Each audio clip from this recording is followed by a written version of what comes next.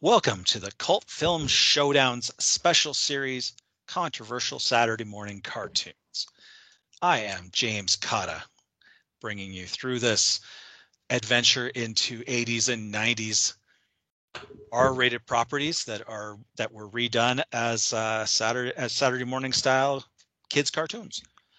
I am joined on this adventure by Nick Boxer.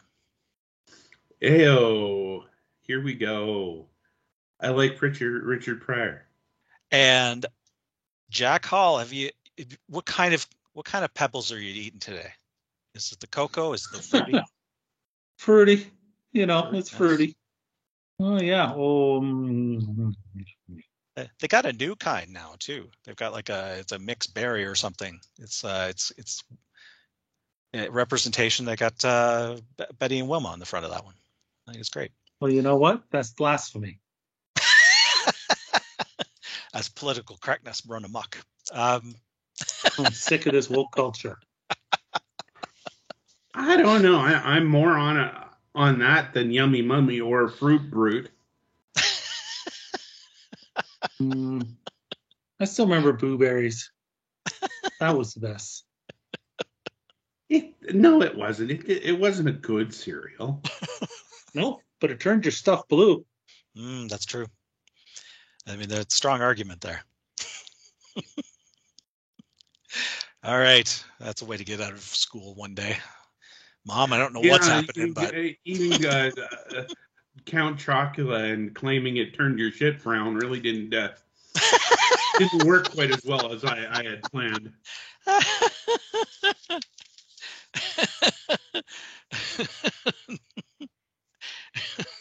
That's the story didn't.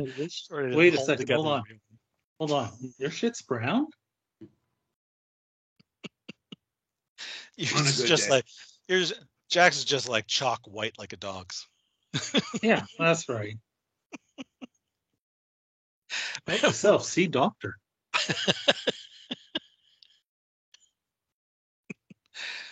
So, it's the beginnings of the shows, these ramblings, that I think keep people coming back. Mm-hmm. Yeah, it's addictive. It's everyone wants to see the train wreck. Cold opens, as we call them in the business. Nice. Well, speaking of cold, we are talking about a very forgotten kids show from this era called Pryor's Place, 1984 to 1985, starring Richard Pryor. Jack, tell us how this thing happened. Oh, I don't know how it happened. I'll tell you this. You had the probably most famously profane comedian of his era that was beloved by kids. Because in the 80s, kids loved a clown, and he was a clown. And he did have some movies that he did that were PG and such. So kids did have a chance to see him and love him. But most of his material, all of his material, as stand-up is concerned, was it's shocking by today's standards still. Yeah. Nevertheless, 1984. Well, maybe it's less shocking in 1984 because today everything shocks us. But hey, so the fact is that this, Richard Pryor, though, had gone through his struggles at this point, his addictions, his, incident with fire, and where he caught on fire and everything, and was trying to be a family man, trying to be a good man, and wanted to do this kids show.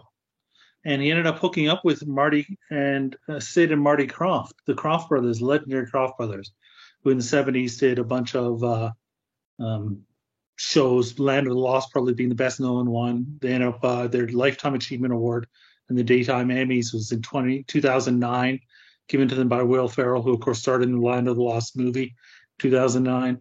So they ended up hooking up with him, and this combination of a little bit of Richard Pryor's 70s variety show on NBC that lasted only a few episodes before getting canceled because it was way too controversial for them. So there's a little bit of that vibe. There's a little bit of, the Kroft Brothers vibe and the puppets and that type of thing, from those Canadian puppeteers, the Kroft Brothers. And there's a little bit of Sesame Street vibe, and it makes for, I don't know what the hell it makes for, to be honest with you, based on the first episode, but it's interesting. I'll give it this. It's up by the official Richard Pryor channel on YouTube, and the video quality is amazing. Oh, terrific. Compared to what we're used to seeing on a lot of these things. So I'll give it that. And he was at an interesting point in his career because, like a lot more kids had seen him right around then because he had done The Toy. The Toy was, I think, 82, wasn't it? Toy was 82. Superman 3 was 83. So 83, yeah.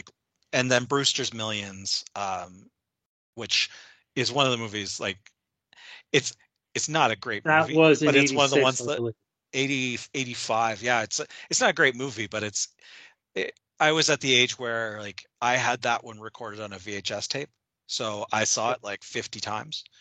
Man, as a kid, I watched The Toy 100 times just because it was on. Yeah, it hasn't aged well in the concept that a rich white man buys Richard Pryor as a toy for his kid to play with. That concept does not age well at all. But it was him and Jackie Gleason, and what a weird ass movie. At the time, I don't think anybody thought anything of it, but by about a decade later, it was pretty bad. It was already in pretty bad shape about a decade later, and now it's 4 decades later, and it really does look bad. What gets me about this thing is, well, first off, I guess we should have Nick explain the actual episode we watched. Mm-hmm. This is the second episode. It's not the pilot, but it is the first episode that aired. So the pilot aired as the second episode. So this is, well, Nick, what is it? Yeah, good question. We start out with a little talk from Richard Pryor himself.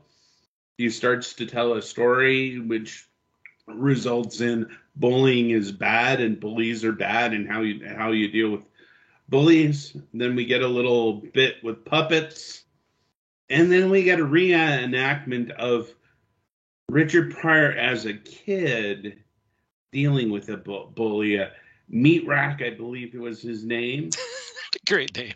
The story sort of consists of a kid, Richard Pryor, walking around the neighborhood and adults ignoring the problem of bullying or downright condoning it.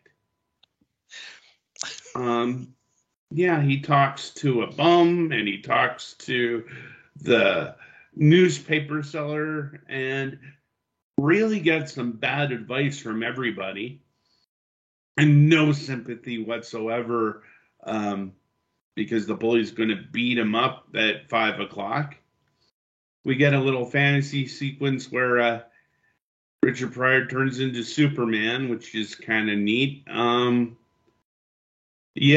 then we get the big showdown, which consists of basically Richard Pryor getting beat up, I guess. Oh no! Yeah, that's all that happens. happens. He stands up to the kid, and then all the other kids stand with him, and then the bully runs away. Yeah, but I didn't even believe that. I mean, they even said, you're probably going to get beat up in this situation. I don't know. I didn't find the resolution all that convincing. It was a very silly show. I did like, I don't remember from this episode, but I did like they had Ray Park Jr., the guy who did the Ghostbusters theme, sing the song at the start of each episode. And the end. End. He's in the start and the end, in the credits, singing the episodes, and it's a great little song by Ray Parker Jr. I also watched one with Sammy Davis Jr. It was nice seeing them, but on a whole, the tone of this is. I remember really hating shows like this when I was a kid. Because I Well, it's mean, they're not a. making Rocky jokes. Like no kid is getting these jokes. Oh yeah, they are. No kid is appreciating all the pimp costumes coming out. Kids are getting Rocky jokes though. I did like But the joke where the puppet called Richard Pryor's kid version Pussy Cat. That was awesome. it's the only one we're doing that's not a cartoon. It does have Muppets, so and it is aimed towards children. It it largely revolves around a moral story like this. There are some episodes like the have a lot of great guest stars coming up in it, like you said, Sammy Davis Jr., Lily Tomlin, and Robin Williams is another one that makes an appearance in the show. So I mean, they tried, and he called in his friends and favors. What it is really to me lacking is it's just not that funny. And Richard Pryor is insanely funny, and it was like he didn't know how to do. He dumbed it down too much for kids. Um, and instead of just doing something funny and assuming that the kids would get it, he made it really really safe and really really dumbed down for them and very and it doesn't land, and that's the shame of it. Yeah, Pryor narrates this with a very soft, whispery.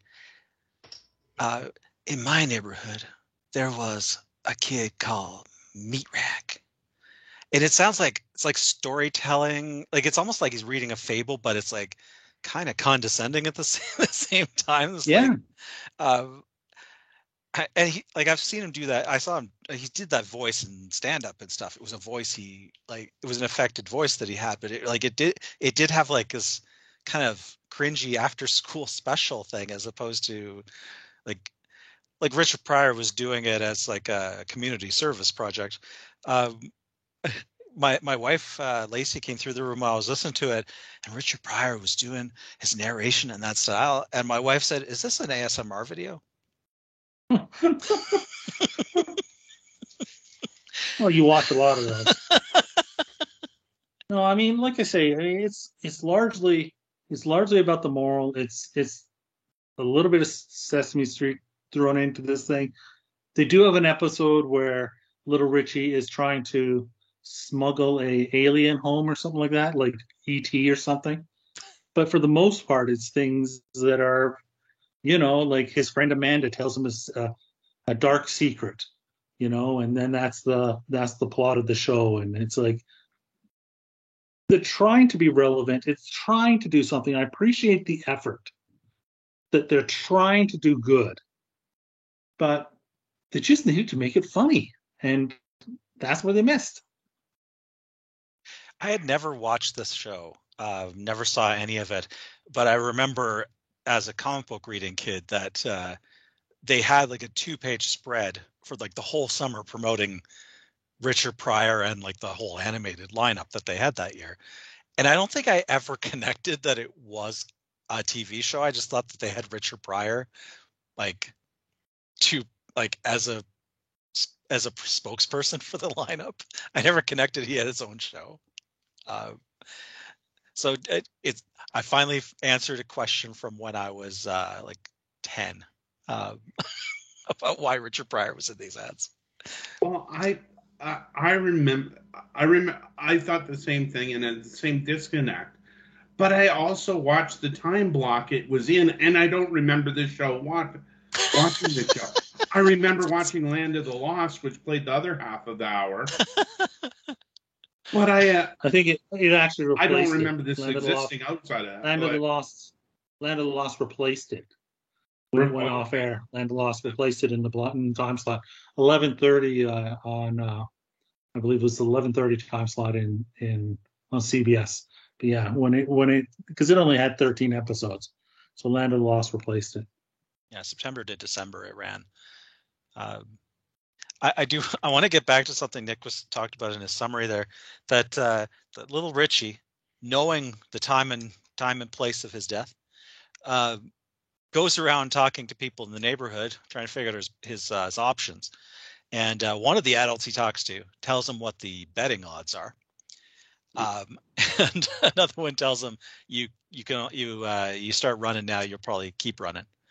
And then when it actually comes time for the fight, for the big confrontation, there's a bunch of kids there, like you'd expect.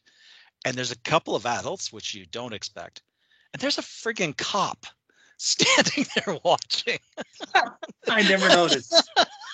He's like in the That's background. awesome. Never mentioned. He's like, there's a uniform cop.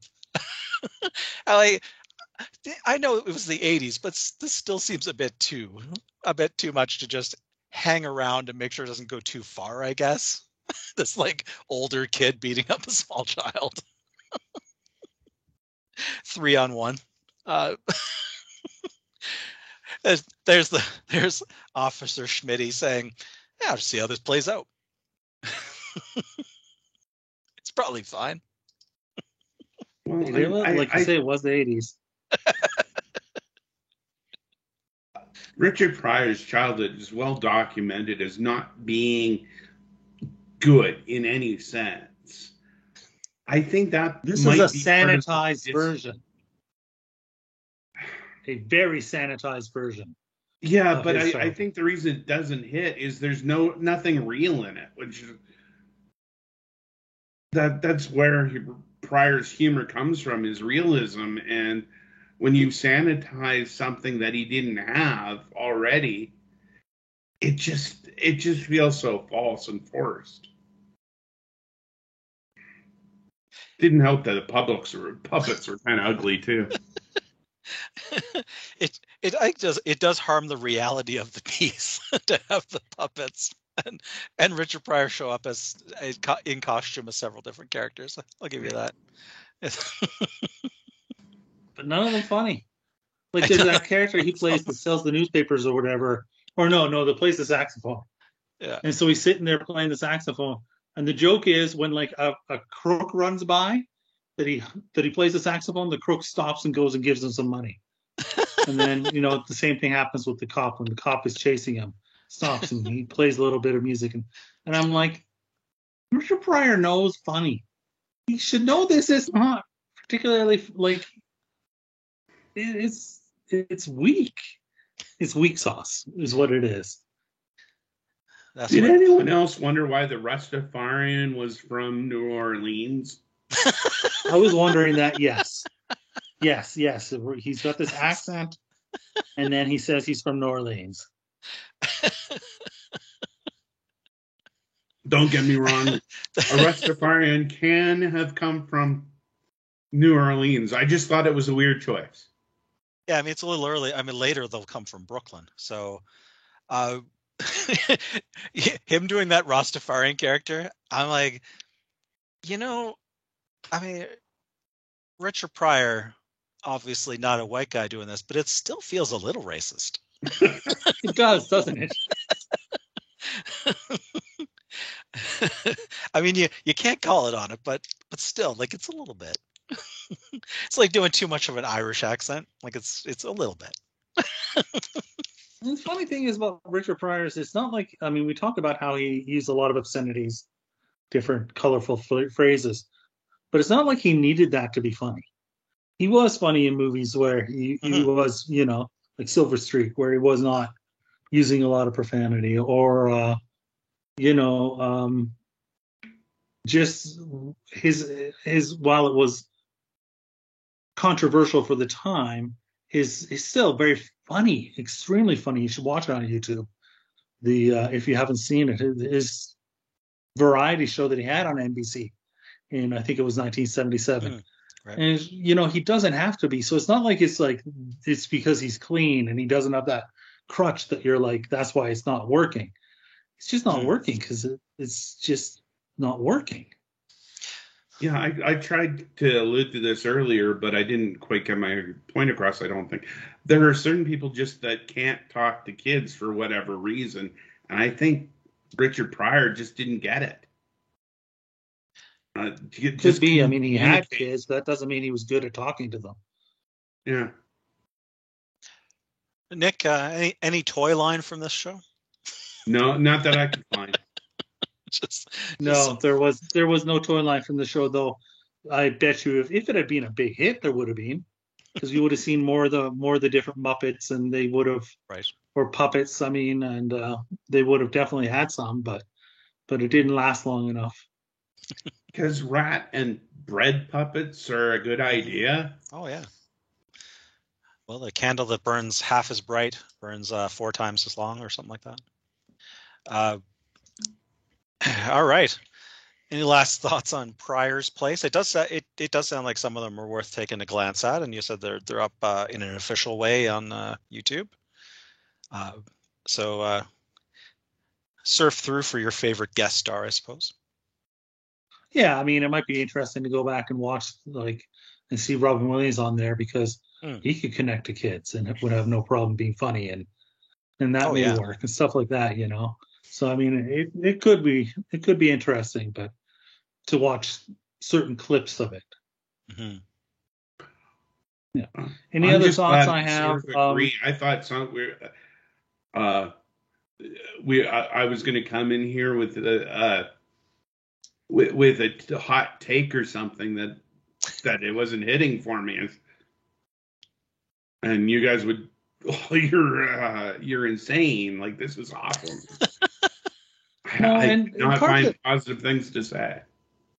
Part of the thing I do think is, as I'm watching it, is this is the second episode, like to say, first one to air, but the second episode, it feels like the type of show which could take like 6 episodes to find its rhythm, like that it might get better and find its rhythm, and that they didn't quite know what direction to go in or what to lean in yet, and that maybe so that's a possibility, but I don't have the stamina to watch them to find out. Yeah, this might be one of those times that you want to jump ahead to just episode 6 or something, and see what's what, rather than try to muscle through a whole bunch of them. All right. So I did have something else to add, though. Oh, sure. Yeah. Chuck Norris doesn't cheat death. He beat it fair and square. There, now I'm done. All right. Well, we'll be back next time with part 9 of our 10-part series of controversial Saturday morning cartoons-ish. And next time, also some folks from just a couple of years later that do not seem to be belonging on Saturday morning. Kid and Play from 1990 is our next thing to look at. We are the Cult Film Showdown. You can find us on Instagram. You can find us on Patreon, and you can support our work as we start thinking about what we do after this series. You can also find us on YouTube. Please like, subscribe, watch any number of our vast archive of episodes. And we are sponsored by WeTalkPodcast.com, the home of the Octagon, our search for the ultimate B movie. And We Talk Podcasts has a Twitter, and they have a Facebook. And I have some Kid and Play to watch. We're gonna say that next time. And what's after that? Then Kid and Play, and then Police Academy to wrap the season. Is that it? We went back and forth at Police Academy. Tales from the Crypt Keeper is our finale. Oh, is it? Okay. Yeah. Police Academy is rated R. So I was wondering. That was I remember that was being in our debate, but it came down to only the first one's rated R. This is true. By the time the cartoon came around, they were doing PGs. So, but it was on the long list. We'll say it was on the long list of nominees. I'm gonna watch the Police Academy cartoon. I don't care. It's for the show. I'm gonna watch the damn thing. Well, put it on. We'll put it on as an extra. We'll. All right. Now I want to watch it too. Yeah. We'll just call it audible, and next episode will be Kid and Play, and Police Academy, the series.